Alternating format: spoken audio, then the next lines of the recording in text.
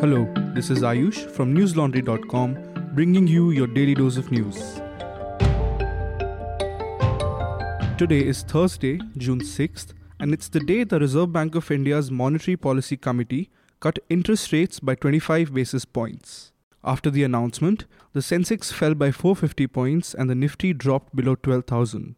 The Reserve Bank cut its key interest rates for the third time in a row. The RBI rate cut is expected to bring down EMIs on home and auto loans and reduce the debt payment burden on corporates. The decision comes amid slowing economic growth and rising global uncertainty, which also explains why the central bank has changed its policy stance from neutral to accommodative, citing growth concerns.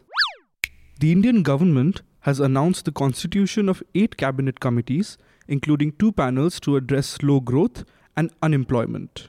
These are the Cabinet Committee on Investment and Growth and the Cabinet Committee on Employment and Skill Development, and both will be headed by Prime Minister Narendra Modi. It is perhaps the first time that cabinet committees have been set up on the 2 matters. Union Ministers Amit Shah, Nirmala Sitharaman and Piyush Goyal will serve on both the committees. Union Minister Nitin Gadkari will be part of the Cabinet Committee on Investment and Growth, while he is listed as a special invitee in the Cabinet Committee on Employment and Skill Development. Cabinet committees are constituted or reconstituted when a new government takes over or the cabinet undergoes a reshuffle.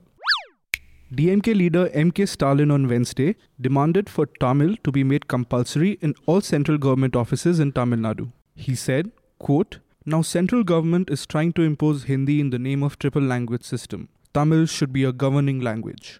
Unquote. A controversy had earlier broken out in Tamil Nadu on June 1st over the new draft education policy of the government at the centre that has recommended a 3-language formula, with political parties opposing quote-unquote imposition of Hindi in the state.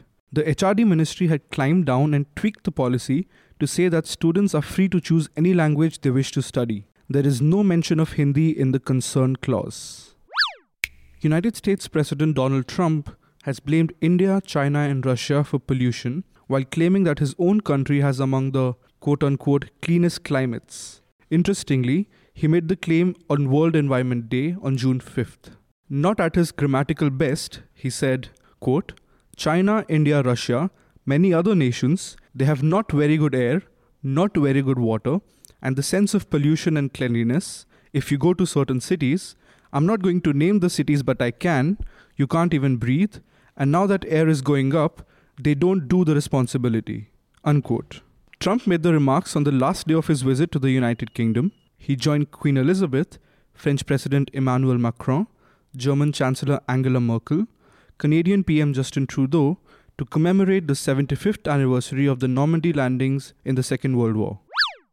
8 districts in Karnataka and 7 districts in Tamil Nadu were put on high alert a day after a new case of Nipah virus infection was confirmed in Kerala's Ernakulam district. Some of these districts share borders with Kerala. Meanwhile, Union Health Minister Harshvardhan reviewed the measures in place and said the situation was under control and there was no cause for panic. He said, quote, "I urge the people not to panic as the government is leaving no stone unturned to remedy the situation." Unquote. A 23-year-old student who tested positive for Nipah on Tuesday is in stable condition according to the government. Nipah is a virus that can be transferred from animals to humans. It causes fever and cold-like symptoms in patients before quickly advancing to encephalitis, which is inflammation of the brain, and myocarditis, or inflammation of the heart. There is no vaccine or cure for Nipah infections at the present. An outbreak of the virus in Kerala killed 17 people last year. The Sri Lankan cabinet on Wednesday approved a proposal to introduce 5-year jail terms and a penalty for people who spread fake news and hate speech on social media. Offenders will be fined 1 million Sri Lankan rupees, or an Indian equivalent of 4 lakh rupees. The government has temporarily blocked social media and messaging apps, including Facebook and WhatsApp.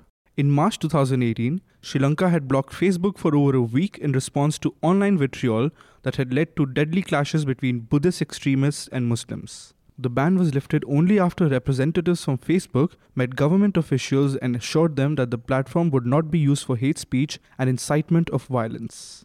The proposal follows the increase in vitriol and disinformation since the Easter Sunday suicide attacks in April, where 250 people were killed, in which 3 churches and 3 luxury hotels were targeted. Finally, here's some stuff you should definitely check out on our website, www.newslaundry.com. In the latest episode of our podcast, Reporters Without Orders, Cherry, Gaurav and I discussed the ongoing Cricket World Cup in UK, Ajit Doval's reappointment as the National Security Advisor, and the Congress's latest decision to back off from television debates for a month, and other things that broke the headlines this week.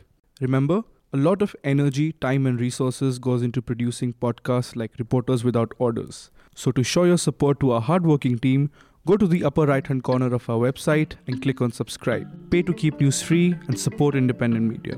Subscribe to News Laundry. That's all the news we have for you today. Have a good day or a good night, depending on where you're listening from. See you tomorrow.